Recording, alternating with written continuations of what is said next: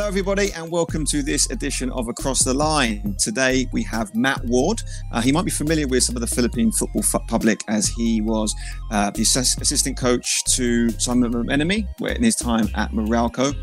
He's currently now working in Chinese Taipei, and he's got some incredible stories of his time, both in Africa, in China, in Chinese Taipei, as well as his time in the Philippines. So please make sure that you like us on Facebook and on Instagram, and subscribe to our channel on YouTube, Apple Podcasts, and on Spotify. Enjoy. Hello, and welcome to another edition of Across the Line with me, Chris Greatwich. Jingy is not with us today. He's disappeared. He doesn't fancy it in the rain, so it's just going to be me with my guest, who should be familiar with some of our Philippine football listeners. It is Matt Ward. Matt was previously the assistant coach at Loyola Meralco Sparks, and he joins us on the show today. How are you, Matt? Hey, Chris, I'm very well, thank you. Thanks for inviting me on. Absolute pleasure, and good to chat to you again. It's been a few years since I've been over there, so really looking forward to the chat. Brilliant. You just want to find out really what you've been up to, because I know you've been very busy. You do a lot of stuff online, some brilliant stuff that you put out there on the internet. But what are you up to at the moment?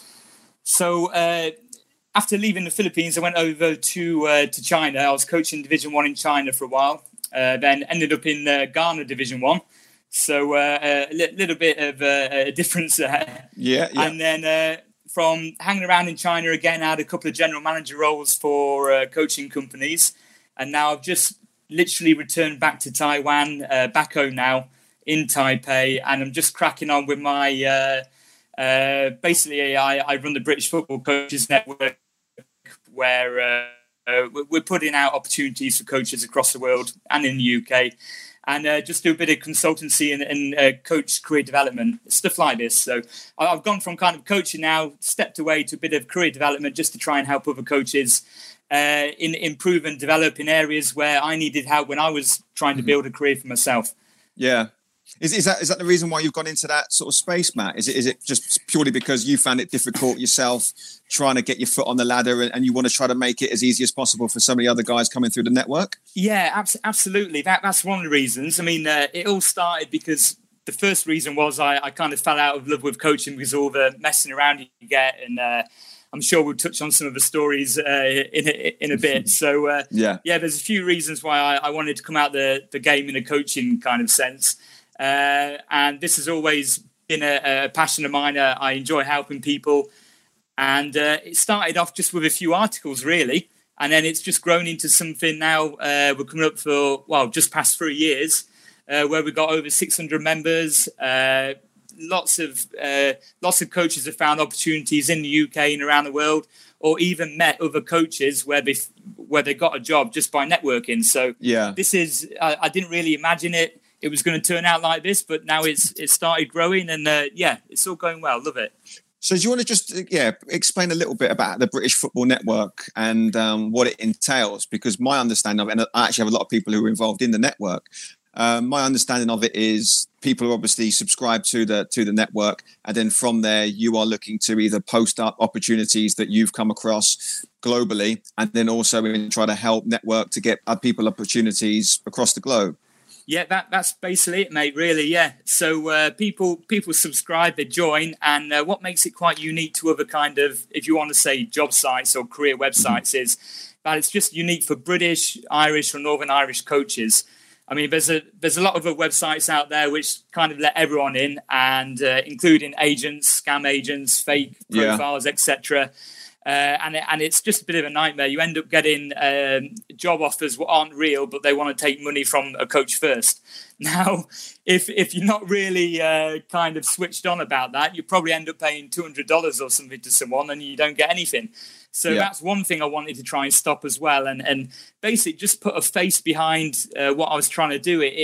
It creates a bit more trust and helps to build better relationships as well. So I'm on hand as well to give support and advice for members. Sometimes I have members give me a call or a message or an email, and they've either just been offered a job somewhere, let's say in Asia, and they've got issues with their contract, or they need some advice whether to take role A or role B, or they've been offered a job in Africa somewhere, but they've got their family or anything like this. So I'm basically now using the experiences and the barriers and the troubles I've faced myself to try and advise and help others out.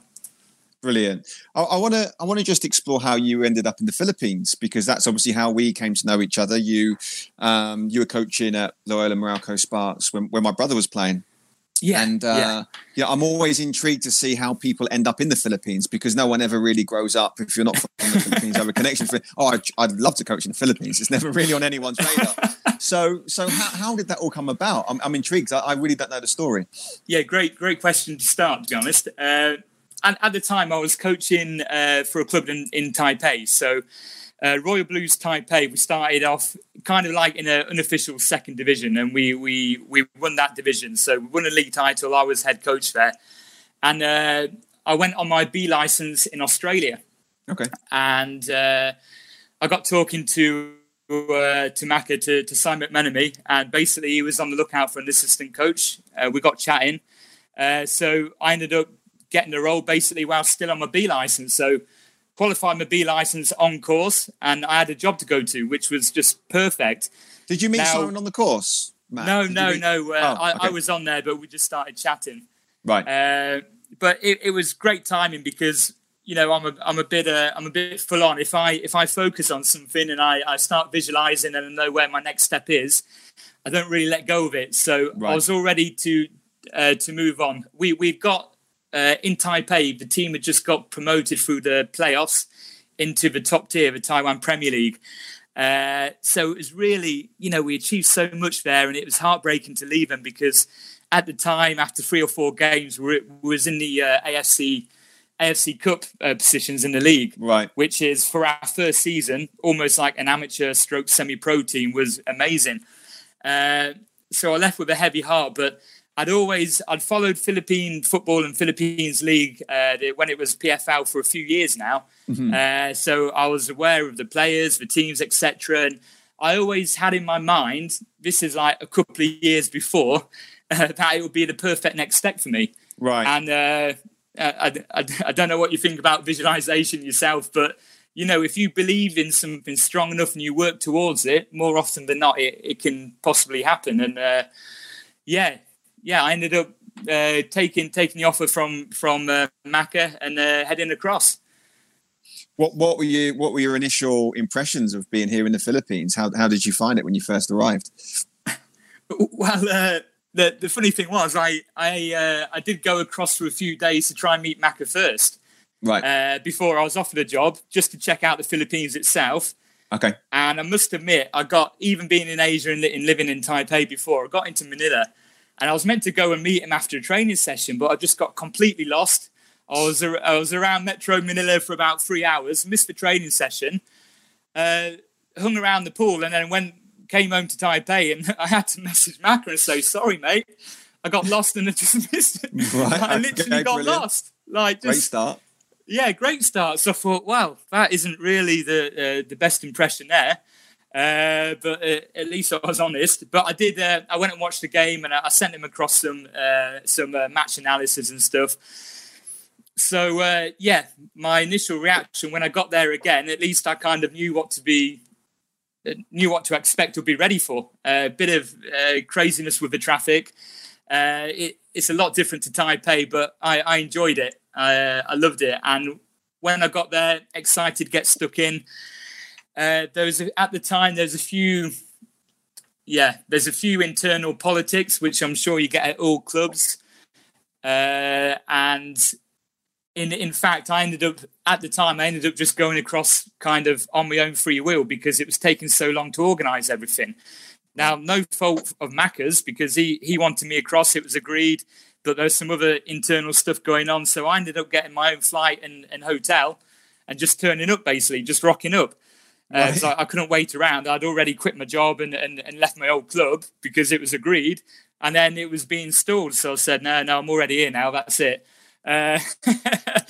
So I get there, and straight away, the difference from me in the quality of player is different to what I'm used to. I was head coach for 3 years, but with at the most semi-professional players, playing in a league with probably 2 teams who are professional and could hold their own in the Philippines league, I would say.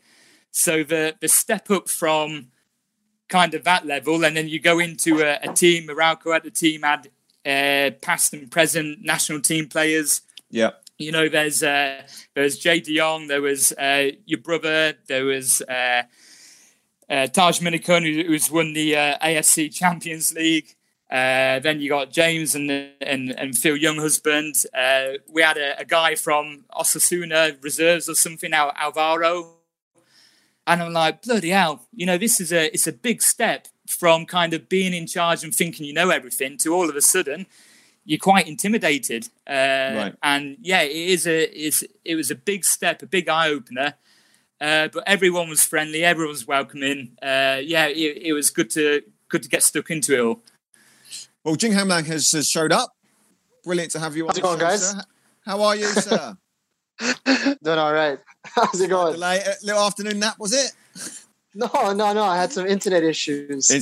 Okay, well, Coach Matt has already said he remembers and recounts some fond discussions that he had with you before. So good for you two to reconnect. Yeah, for sure. We've just been covering his first initial introduction to the Philippines, so that's kind of where we're at the moment, Jing. But one of the questions I wanted to ask you, Matt, was just to give people an idea who perhaps aren't familiar with the Philippine football scene. Is what sort of level would you compare it to, let's say, back home in England? Like the players that you were coaching at Meralco, like what level do you think that would be back home in the UK? Yeah, I know it's a great question. What I always think, even in China, I was thinking the same. And you always want to compare. Yeah. And you know what? In my opinion, it's really difficult because the lower leagues in England and the non-league kind of pyramid is strong. You can have players. Well, you know, with respect, like yourself as well. You got players who are doing quite well in the UK. You can go over and you have a national, international career, very successful. I guess what you would have to do is kind of play a 2-legger. You need to play in England and then go across to play in the Philippines because it'll be totally different. I mean, the heat, conditions of the pitch, just the atmosphere. You know, maybe some of the lads from the UK go out on the booze the night before because they're too excited. You don't know, but look, I reckon if you brought over probably I don't know if I'm going to get any stick for this, but Conference North, Conference North, Conference South area. Yeah, I would say both teams would hold their own, and you could take players from Philippines teams, the best teams, into that kind of area, and vice versa. I would agree with that. When I was saying the players before. Yeah. When I was saying about the players before, I forgot to mention a few really good, talented young ones. Like we had Giral and Kurt Dizon, and you know, good lads. But then, after a few years, if you took them out like any player or most players in Asia and asked them to go and play in Europe or the UK, there's a lot of adaptation needed to be made again. You know, things may have been stepped off a little bit in the Philippines, so. Yeah, there would need to be a transition, but I'm glad you kind of agree because I reckon that it's a tough question.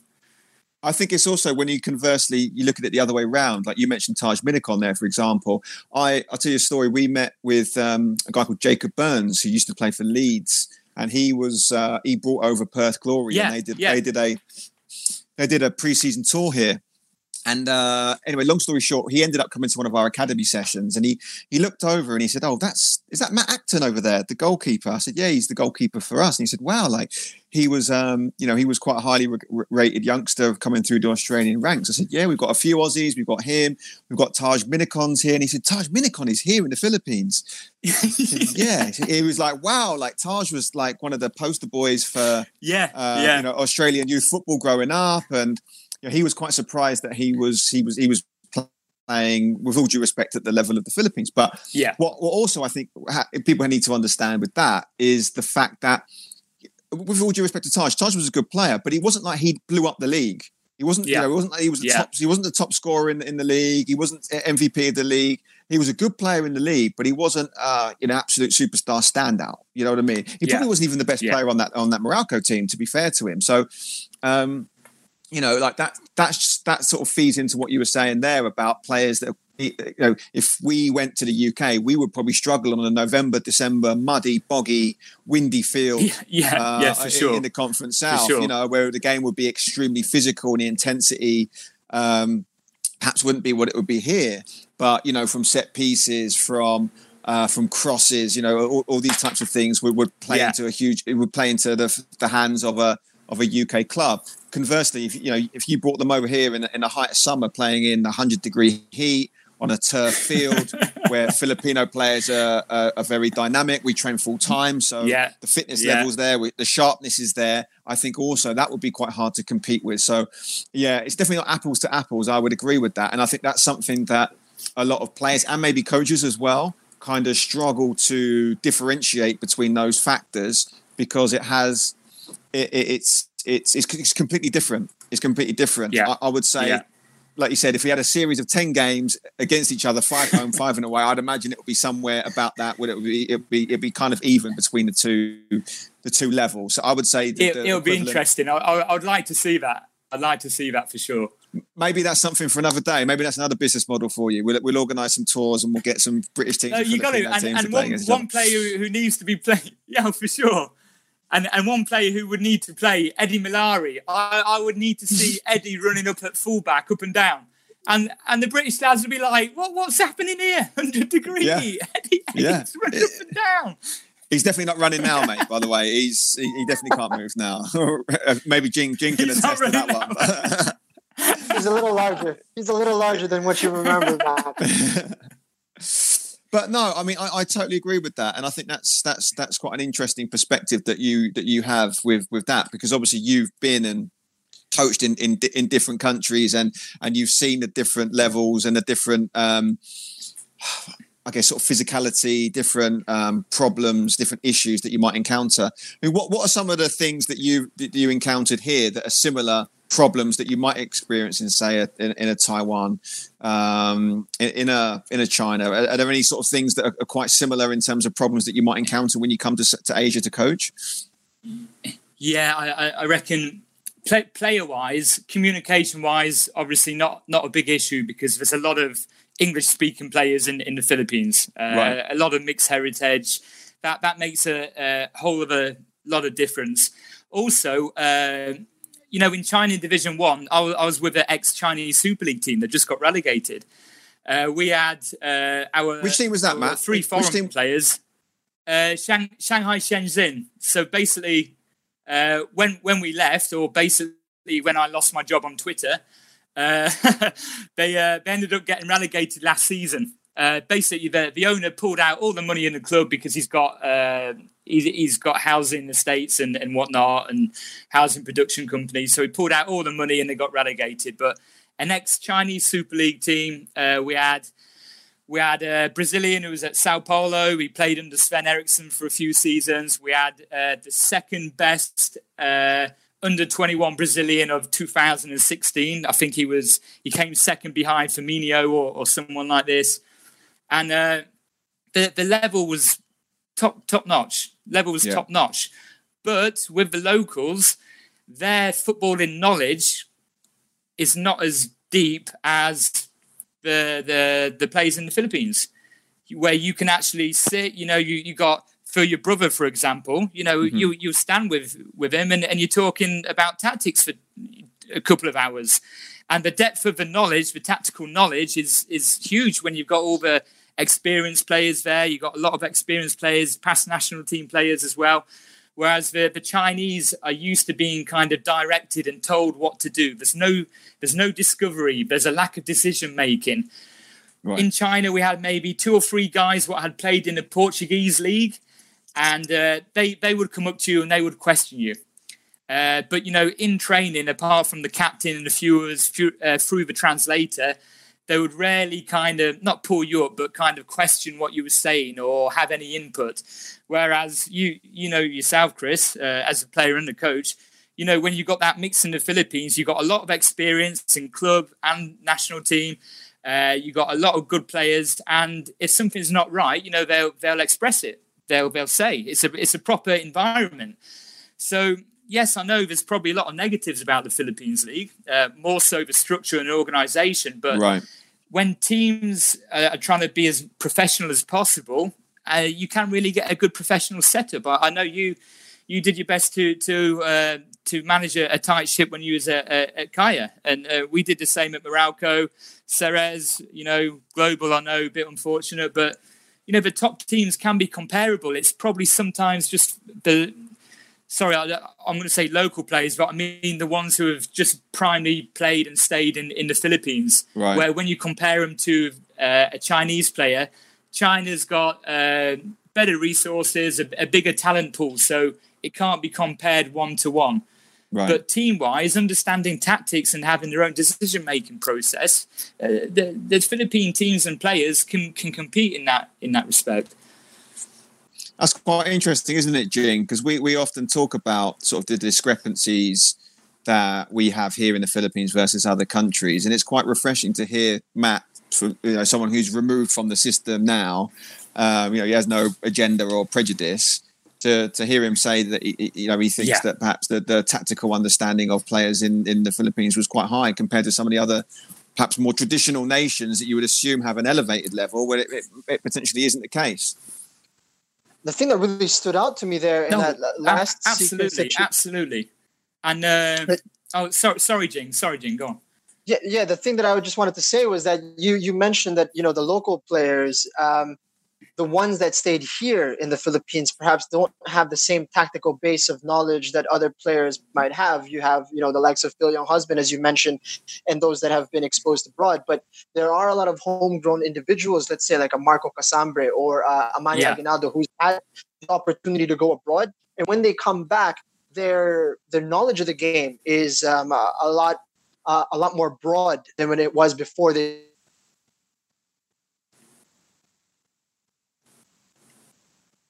Hello? Yeah, for sure. You're right there, Jing, and that would come down to basically the club or the environment where they went abroad. Now, if they went to another, let's say, like a China or a Cambodia or a Myanmar or a Malaysia or Singapore, you could have a coach, for example, a South Korean coach, which is just used to directing you, dictating to you. And you've got players around you who don't speak English and who are just used to being told what to do, kind of in an autocratic environment. So these players would not then return with any value, really, because they've just been told where to run, when to run. But if they can go to a country, or even in the country under a good coach, it makes a huge difference. In China, we took over, 3 British coaches took over a team of South Korean staff, and we took over a big mess. And we took over players what couldn't think on their own, couldn't choose when to carry the ball or when to pass, didn't know when to shoot in the final third, no decision making. So I think what you said there, Jing, the local lads, homegrown Filipino players, which could then go out and experience something under a good coach or around better players who can decision make or who are actually just good general people. They can certainly bring back something positive. But it's also how receptive they are as well. I don't know if he's still playing or not, but used to play for Meralco. Little, is it Nano? Small guy, Nano. He's with Kaya now. Technically I coached him brilliant. As well. Is he still playing, is he? Yeah, he's at Kaya. Oh, really? I had him, yeah. I ended up signing him, actually, Matt. Yeah. You've got a guy like that. Great. Oh, brilliant. Great football mind. And if you're talking to him and ask him or give him an option to do something, he knows, he's switched on. And not only in the brain, of course, there's a few points what you could kind of polish up, but not only in the brain, but he's just fast as anything.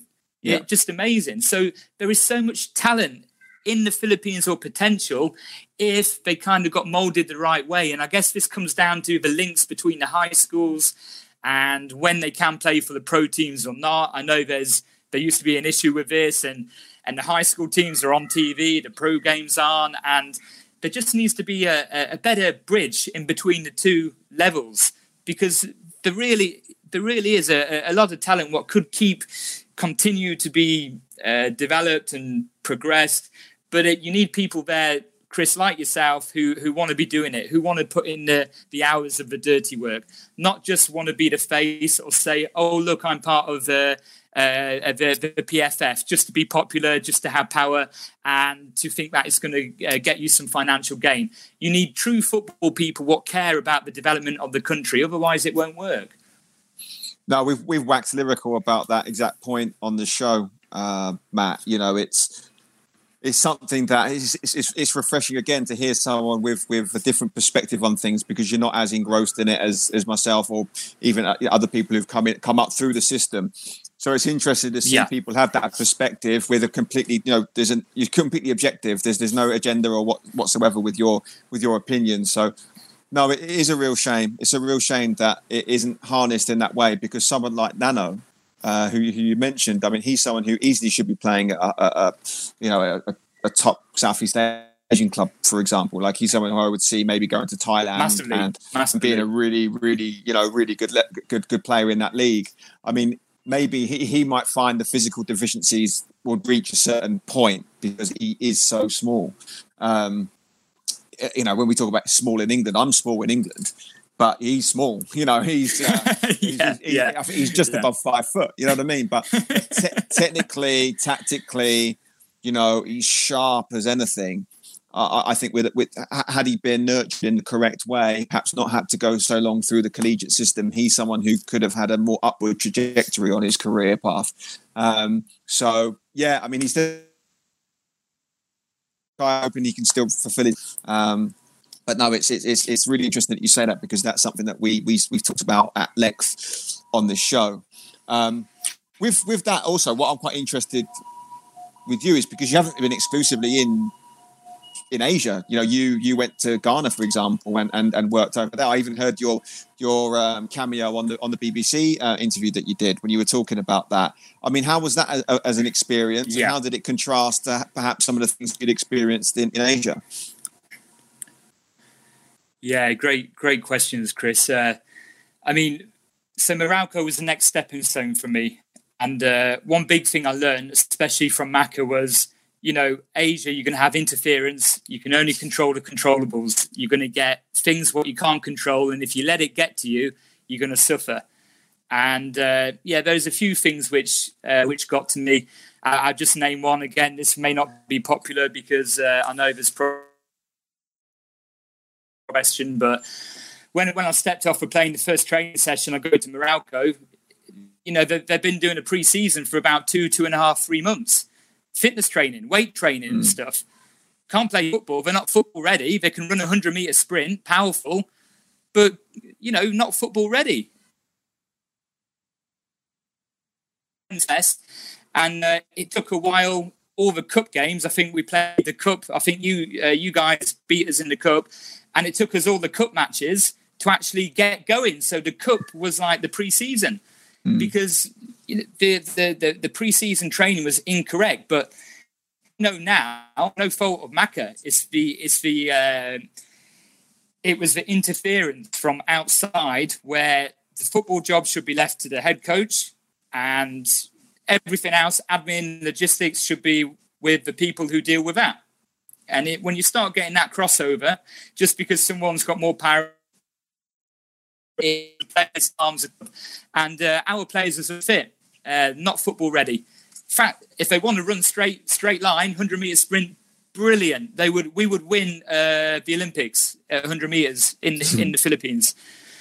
So, I learned a lot of things. I made mistakes as well. I'm very honest, and I always admit my mistakes.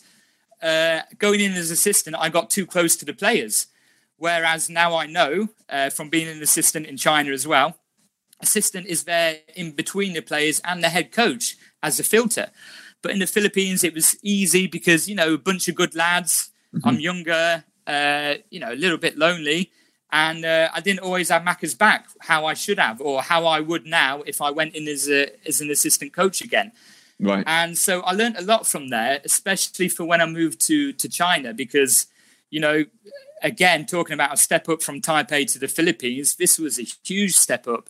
You go there, we got a huge training ground, we got a hotel room like a Sheraton, your own one ensuite in the training ground, training pitches. You fly into matches, 4 or 5 hours away in the same country.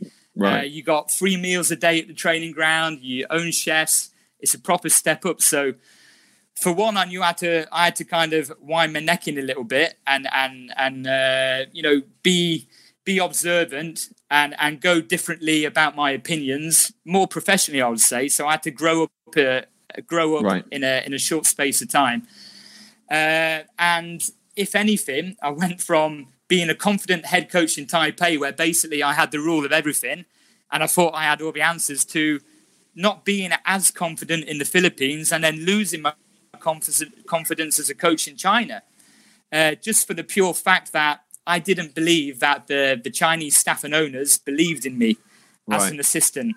So the head coach, of course, they've got the backing already, but there's so much backstabbing and so much things being said behind closed doors. People want your job. Even the Chinese staff, what you pushed out of place coming in, want your job. And that makes me uneasy. If I feel like I haven't got the backing, I don't feel confidence.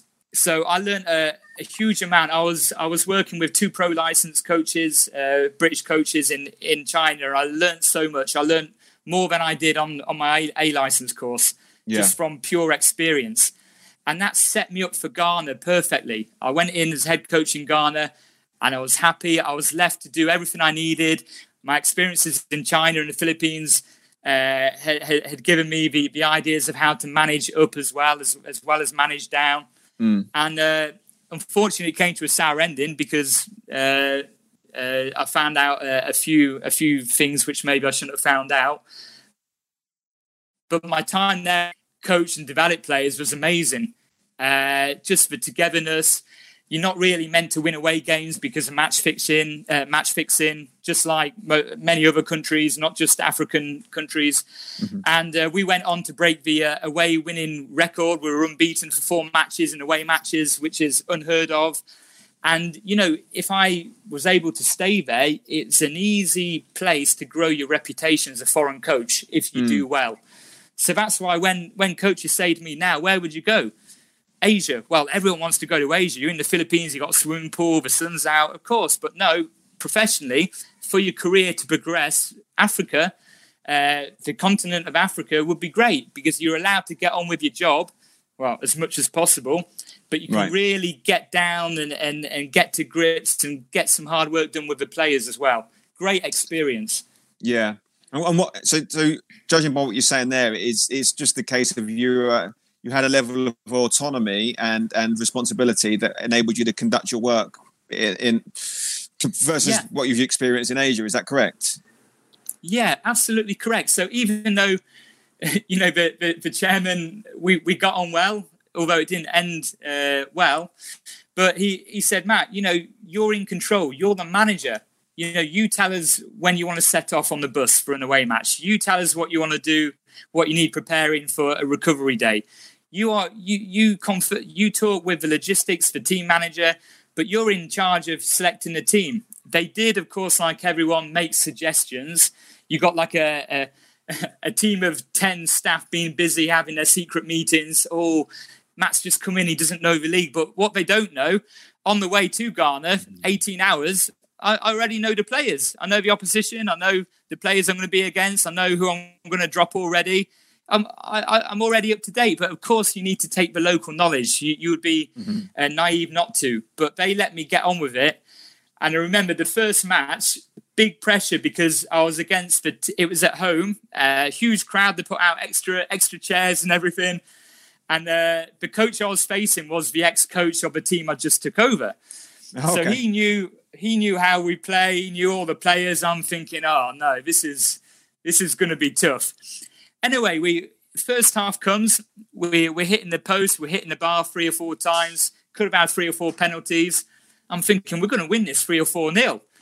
We go in at half-time 0-0, and everyone's feeling like we've just lost 5-0 at half-time. It's 0-0 still. I said, lads, come on. I said, hey, we're all right. We're going to win this anyway. First home match, first game with the club, we end up drawing 0-0. We hit the woodwork 12 times. And all anyone could pick out, everyone, they felt like it was a loss. I couldn't believe it. And I was buzzing because we played really well. But then I learned 3 points is the most 3 points is the most important thing in professional football. Yeah. So for the past 2 weeks, all I was being asked was, why did you choose this striker? And that's the only mistake I made. I chose a striker which is normally a sub. He can hold up play well, but he can't finish.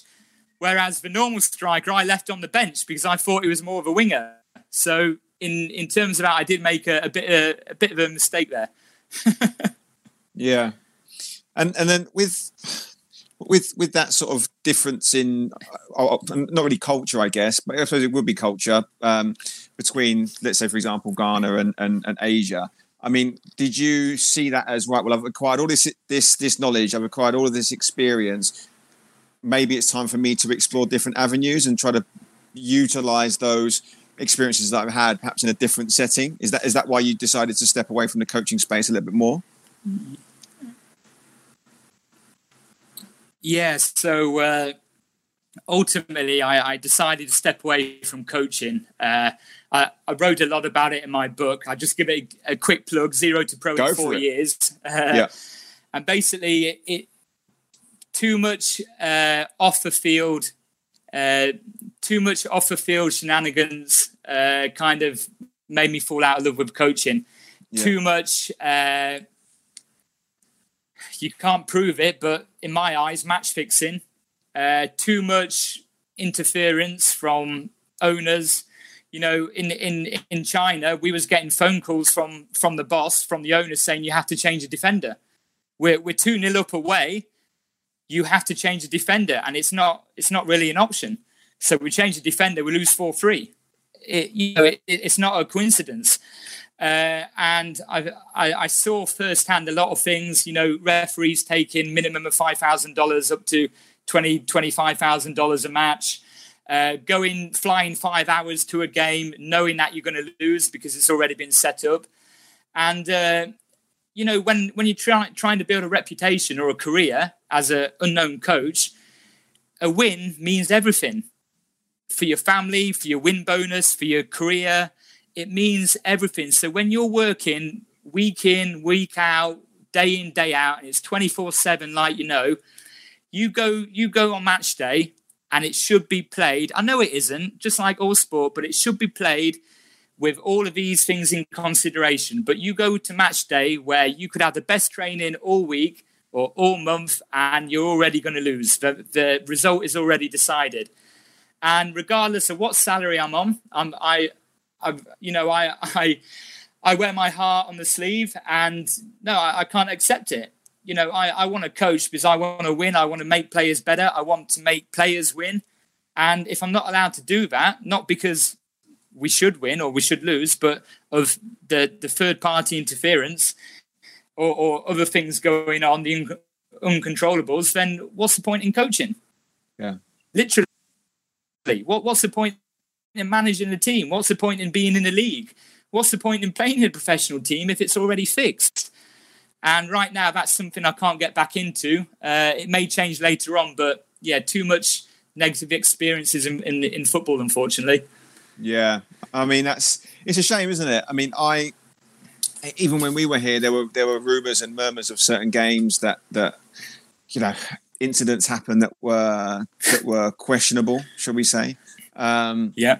But I didn't realise it was that prevalent in some of these other places. You know, I guess perhaps you just don't want to acknowledge it because, you know, you hope that it's not really the case because you don't want to have your game that you love to be tainted. But even before, like Suzuki Cup and Asian Cup, it was a really big thing from the federation that you know, people came in and spoke to us about match fixing and spoke to us about the importance of you know, if people are approaching you, that you have to report it and all those kinds of things. Hand on heart, I've never been approached to fix a game.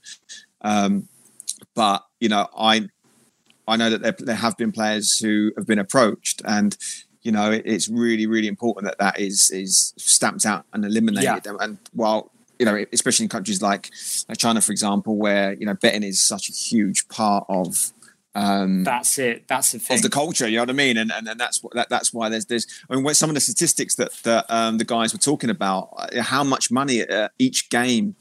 How much money is riding on each game, the amount of betting that's conducted on each game, and it's not even the games that you would think. It's not the Barcelona Real Madrid games. It's not. No. It's literally like a Macedonian third division game, or Icelandic Premier League. These are the types of games that people are betting ridiculous sums of money on. And it's certainly opened my eyes. Before Suzuki Cup, before the last Asian Cup, it was a real thing that they were trying to stamp out, which is good, because there is no place for it in this game, because we all want to play on a level playing field, don't we? No. Of course, that's what the players, the coaches, and the clubs what spend money deserve. But whether it's my naivety, Philippines, you look at it and you think, the referees are just uneducated and terrible, which some people may assume of different countries.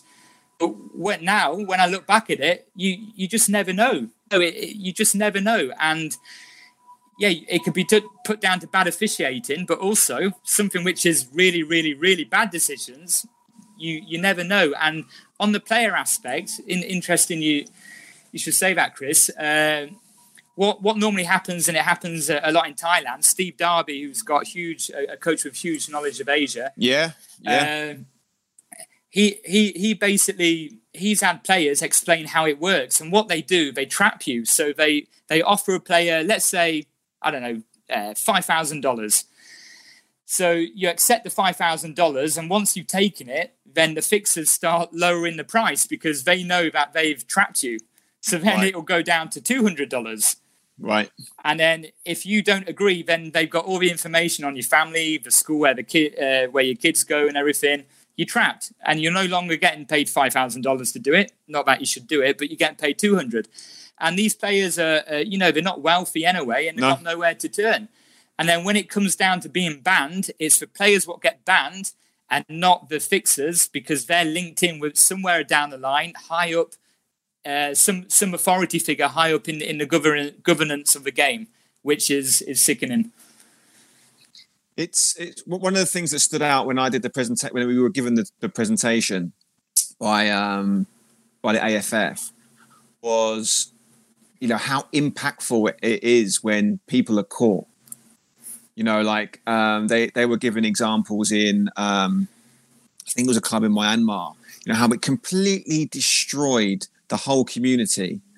It wasn't just the individual, obviously, who took the money. It was the coach who then had to lose his job because the games were being fixed. It was then the points deduction that the club had, so other people from around that club then lost their jobs, and then how it impacted on the entire community. All I remember on the slide was this depiction of a stadium that was completely derelict, weeds growing through it and all sorts, and that was traditionally the hub of the community, because obviously on the weekend or whatever, everyone would congregate on the stadium, watch their people playing a game, support the team fanatically, and then hopefully they represent the people really well. And it's just a real shame, because that it has a real impact on the community, not just the footballers, which is a shame. Of course. Well, this wasn't an avenue that I was looking to go down with you. By the way, but no. I think it's really interesting. It's really interesting. It's a topic we haven't. Right? we haven't really discussed this, and I think it's important, because even myself sometimes, maybe I think I'm a little bit naive to it. But if you're someone who feels deep down that it's you've been involved in games where you feel as though that there's been some underhand tactics, that I can see how that would be demoralizing, and I can see how that would have a real effect on anyone's coaching, because like you said, you prepare all week, or you prepare all season to try to get your team in the best possible position to be successful. And if you think that there are figures outside of that conspiring against you, I can see how that would be really, really difficult to handle and to process. I mean, just to finish off on this, an example is you get a win bonus. Now, for one of the teams, I won't mention which one, we used to get a win bonus, and if we won 3 matches in a row, it'll be a rollover. You get a triple win bonus, which was at the time a hell of a lot of money. Now, on 3 separate occasions, we always lost that 3rd game in a row, even against teams where we are the better team, we controlled the game. We would have things like a man sent off or a couple of penalties awarded against us. So then this started getting me thinking, if you do the math, if someone wanted to save money or not pay out as much, you would potentially, I'm not saying it happened, but you could potentially buy the game for your club to lose instead of paying out all the players and staff a triple win bonus. It makes sense. Yeah. Yeah. Wow. So yeah, I never got a triple win bonus. Yeah. I never got one. I just think your tactics were rubbish, Matt. You know what I mean? You can't keep blaming it on the triple win bonus. But yeah, no, it's interesting you say that. It's interesting when you say that. Yeah, I mean, these are the sorts of things I think the general football public don't really, realise. I mean, even growing up in the UK, it just wasn't something that was really on the radar. So I appreciate you bringing that up and talking quite openly about it, because it's something that doesn't really get spoken about it. No. Yeah. No, it's not. Right. Well, I want to try to move into the sort of the more current space with you that you're in right now, which is trying to help and develop coaches reach their potential. And we have a lot of coaches who listen to the show, so I'm sure they'll be intrigued to see like what your sort of take on coaching is, and what things and what steps people need to take in order to get to the next level. I hear you talk a lot about this on your webinars and your little 5-minute videos that you do, which I think are great. I think they're really, really good advice. For any coaches who are looking to progress their careers. But what are sort of some of the key things that you think are really important for coaches who are looking to either get on the ladder or make that next step and that next jump in their coaching career?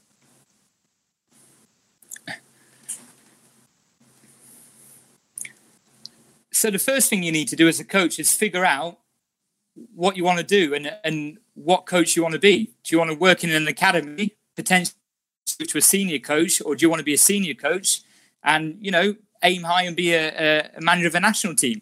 You need to know yourself what you want to be. Otherwise, you'll end up taking an academy job and you'll keep saying, yeah, I'm just going to coach U9s for another 2 years. Then I want to get to senior football. Well, by the time you've done another 2 years with your U9 academy team, when is the right time to get that experience to get a senior football job? Because for me, example, if I'm going for a job against someone who's doing another 2 years as a U9 coach, I'm going to go out and get experience working with a senior team. It doesn't matter if it's non-league. It doesn't matter if it's amateur. Because when it comes down to relating your experience to the role you're going for, they're going to look and go, okay, you want to be a senior coach. How much experience have you got as a senior coach? 0. But you've coached under 12s. Okay. Now, it's not to say that there's nothing wrong with that, but you've got to, at one point, find out or figure out what you want to do and how you're going to get there. If you're in an academy, but you want to work in senior levels, can you do both? Even if it means doing something for nothing, which goes on to my the second point. Try and give before you take. So there's a lot of coaches which say, oh yeah, I'll coach that women's team. It may be a women's team in the Philippines League. Oh yeah, I'll do that. How much do I get paid? Which is a wrong question. The value is in the experience of being able to coach for the senior women's team, not how much you're going to get paid first and probably not get offered the job. Yeah. So let's switch it on its head. You can say, oh yeah, I want to come and help out. I want to come and coach. I can be an assistant. I'm willing to come across, see how it goes, and then we can take it from there. And that's a better attitude to do it. Because, look, I know everyone needs money. Everyone needs paying. I know. But the value in experience outweighs the quick money. It outweighs a quick dollar. And it really does work. Myself in Taipei, I was a PE teacher for 3 years. I spent 3 weeknights of my time coming back from PE teaching all day, traveling 1 hour for training, putting training on, traveling back 1 hour, getting home past midnight, waking up, doing it again. for no money. Basically, I was losing money because if we had to travel away, I'd help fund hotels or transport to try and make everything professional, because I knew that would come back and give me what I deserve from all the effort and for all the giving I've done, and it really does work. So find out what you want to do first, then figure out how you're going to build the pathway to what you want to end up being. Maybe you don't know right away, but as long as you have an idea. Then one of the most important thing is, when you know where you want to be, is how much sacrifice are you willing to make. So I talk about something called a scale of sacrifice, 0 to 10. At the time when I wanted to coach, I'd be a scale of sacrifice level 10, meaning I would do anything to get an opportunity. If a first team club in Afghanistan said, Matt, do you want to come and coach our reserve team? I'd be like, yeah, I'm on the way. It doesn't matter. Yes, rightly or wrongly. And I've already done it. I've left when I was in the Philippines, my wife was pregnant. 4 days before I left China and came back home, we had our son. And I missed all the time my wife being pregnant. Then I was away in Ghana, which I'll be honest, is really, it's hurt my marriage. And that's a sacrifice I made for my career, because I was a scale of sacrifice 10. I was willing to do anything to be successful, to get that next job. Now, not everyone can be a 10. Not everyone can be a sacrifice level of 7 or 8. So maybe you're 1 or 2. And that's okay. Not everyone wants to leave a family. Not everyone wants to move to a different country or even a different city. But as long as you're realistic and you understand that the scale of your sacrifice will probably represent the opportunity you'll get at the end. Because someone who's willing to sacrifice more will always end up getting a better opportunity than someone who's not. And even if you're getting a job locally, you still have to sacrifice. As yourself, Chris, it's 24/7. Coaching isn't 2 hours and then you go and play golf, unless you're a ex-professional coaching in India, which they do. But it's full on. It's all day, every day. It's sleepless nights. You're doing it again. And that's sacrifice. Even if you're living with your family, you might not get the quality time with your children, with your husband or wife. So all of these things have to be decided on before you can actually step in and get to work in doing it. Another big one is your networking and contacting. And yeah, I'm quite not opinionated, but I'm quite stubborn. And if I think something's wrong or I disagree, I've learned now to be more flexible, which is helpful. I've burnt a lot of bridges in the past, which now I know was a mistake, obviously having built quite a strong network now. So however bad things get with club, players, bosses, don't burn bridges, because these are potentially your next role, your next opportunity. Always try and leave on good terms when you can. But whilst you're in the role, whatever you're doing, academy role, grassroots role, senior team role, already start working towards your next role, because football can change so quickly. You can be out of a job and you need to be ready with your foot in the next door of the next job, ready to go. And you can only do that by networking the right way, communicating the right way, and giving before you take. I'll give an example of some things what not to do when talking to people or trying to go for jobs. I could have a guy who's never talked to me in their life will email me and say, "Hi, Matt, you got any jobs I can get?" And that's the first conversation we have. Not even a hello, how you doing or anything. Yeah. No interest in what I'm doing whatsoever. And it's straight in with that.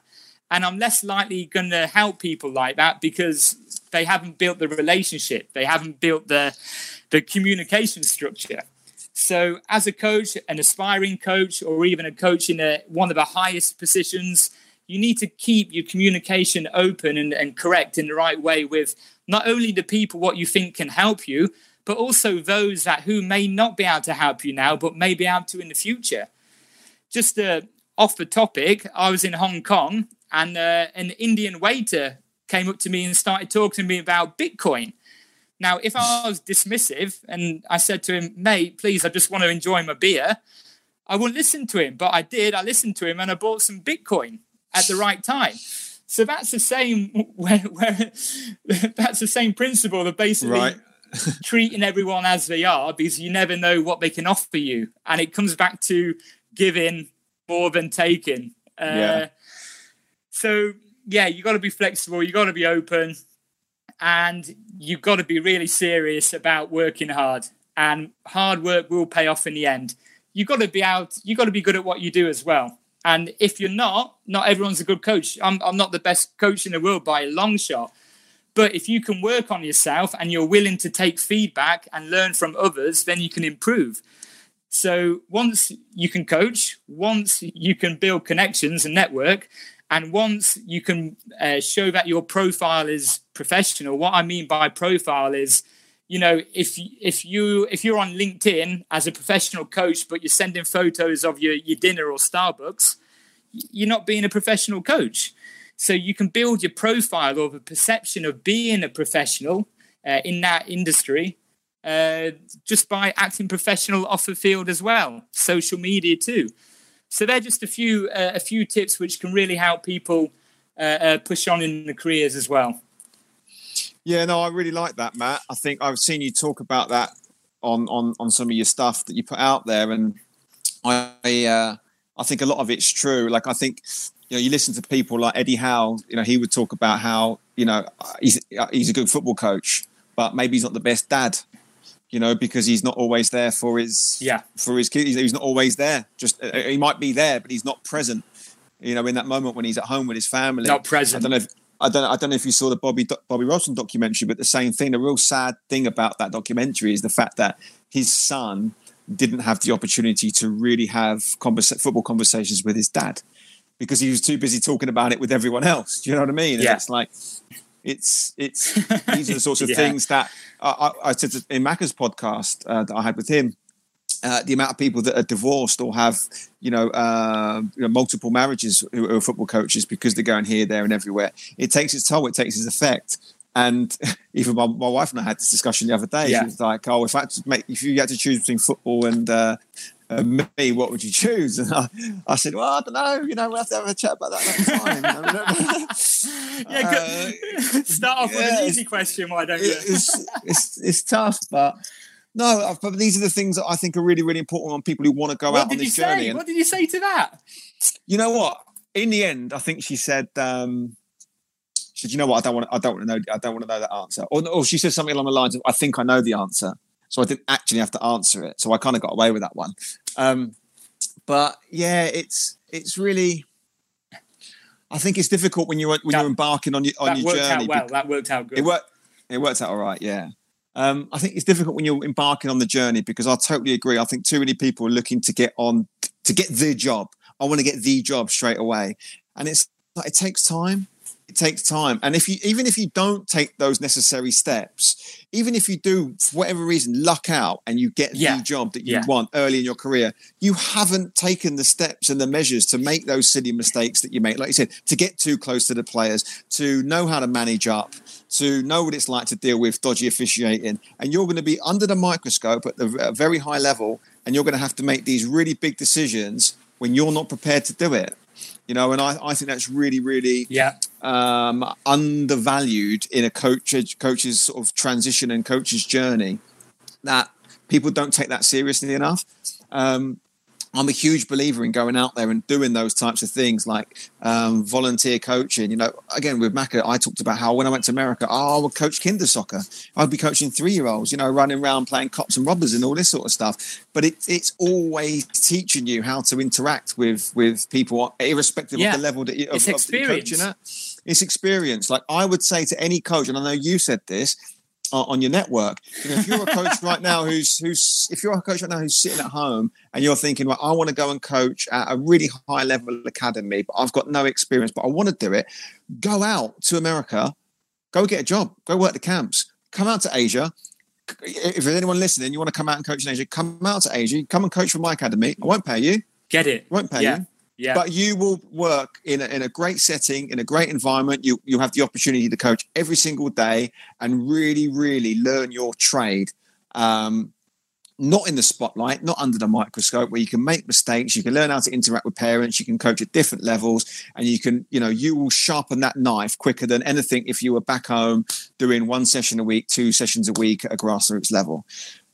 I look back, and one of my coaches who I know is coaching in America now, we talk about coaching years. When I was in America, we would coach 3 to 4 hours every weekday. So Monday to Friday. And then Saturday, Sundays, I would do probably 6 hours a day easily on a weekend.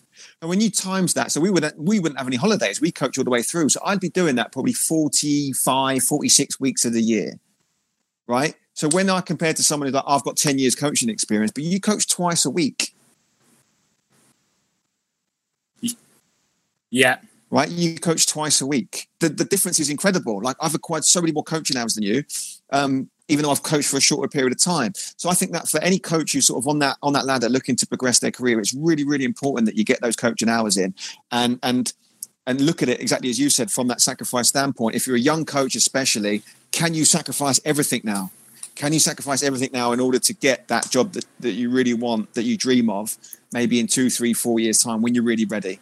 Don't be sat at home thinking, I want to be coaching at a Premier League club. I want to be coaching at this level if you haven't paid your dues. Because all that's going to happen is you're going to get that opportunity and you're not going to be ready for it, if ever. So, no, I totally agree with Matt. And I think if anyone's listening, that's great advice for any coach who's aspiring to coach at any particular level. So I appreciate that. You've got your network. Up and running. Yeah, and I'm sure people are probably gonna want to network, and people are gonna want to speak to you. Just going back to go ahead, Matt. Go ahead. Yeah, spot on, Chris.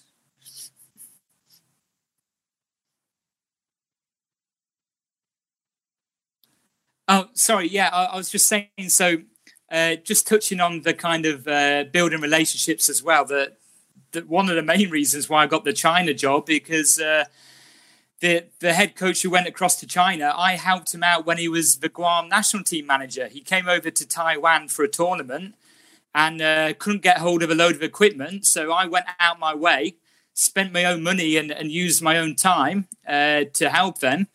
And also I did all the analysis for them for the tournament for free, never asked for anything in return. And he kept me in mind for when he needed someone for another assistant coach. And he gave me a call at 3 a.m. in the morning and said, look, do you want to come to China? And I was like, yeah, I do. So that's another example of why communication and keeping good relations is so important as well.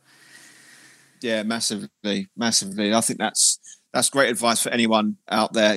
I've been guilty of it in the past. Struggling to perhaps bite my tongue in certain situations, but invariably those things come back around, don't they?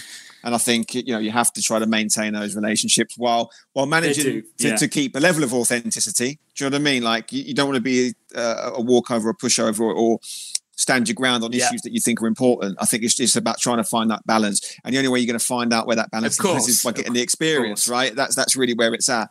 If you don't go out there and experience these types of scenarios and situations, then you're never going to know how to play those when presented with it down the line. Yeah. So no, I think that's really insightful, Matt. So thanks for enlightening us on some of those things that you talk about a lot on your network. But if people want to reach out to you, Matt, I want to be mindful of your time, but if people want to reach out to you, what's the best way if they have any questions, if people are embarking on their own coaching journeys, if they have any questions on how to get started? I know you're really generous with your time when it comes to things like this. Like, what would be the best way to kind of get hold of you?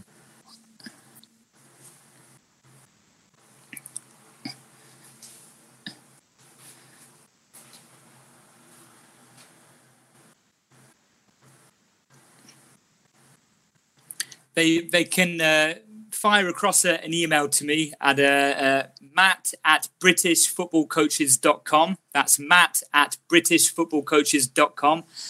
And I'm really busy, but I always try and reply to everyone as much as possible, unless they come and go, Matt, have you got a job for me? And then I won't. But I'll always try and do my best. No, it's not. Have you got a job? It's gives a job. Matt gives a job. Yeah, all right. And also feel free to follow me on Twitter and LinkedIn, where I normally put some short videos from my YouTube channel as well. And yeah, without sounding like a bit of a pleb, but if you just Google Matt Ward coaching, or Coach Matt Ward, or Matt Ward China football, it'll come up with all the avenues that I can be reached on. So please feel free. It'll be awesome to hear from coaches, because I love that. Yeah, that's brilliant, Matt. Like I really appreciate all of the the advice that you've given us. You've given us some great stories on your experiences both in Asia and in Africa. And I think for any young coaches that are out there that are interested in making a career in football, it's not all glitz and glamour. And you've illustrated that and talking about some of the dark side of the game, which I think is important, that when coaches go into this, they understand what they're getting themselves into, and they go in it with their eyes wide open and fully aware of some of the pitfalls and the difficulties that they might encounter. We haven't gone through all of them, but some of the ones there that you've discussed are things that you wouldn't necessarily normally think about. So I really, really appreciate you taking the time to speak to us. It's been a real pleasure. Any final thoughts from you, Matt? Anything else that I didn't ask you that you wish I'd asked, or anything? No like problem at all, Chris. Thank you for having me.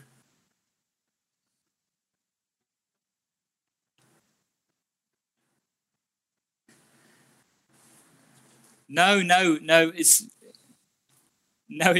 all good. But I do wish, my one wish, because I'm still fond of the Philippines and the players and the people involved, and I do wish that they just get their act sorted out. Get more teams, but actually give them a fairer chance. Because otherwise, a league of 4 teams or 2 competitive teams, and there's so much good talent what can be produced, which needs to start feeding into the national team as soon as possible. Because once these main players, just like with your era, Chris, once they stop playing, you're going to start running out of players. It needs to start feeding through as soon as possible, and you can only do that with committed people. So I hope that can improve soon. That's brilliant, Matt. Thank you so much for coming on the show. I really appreciate it.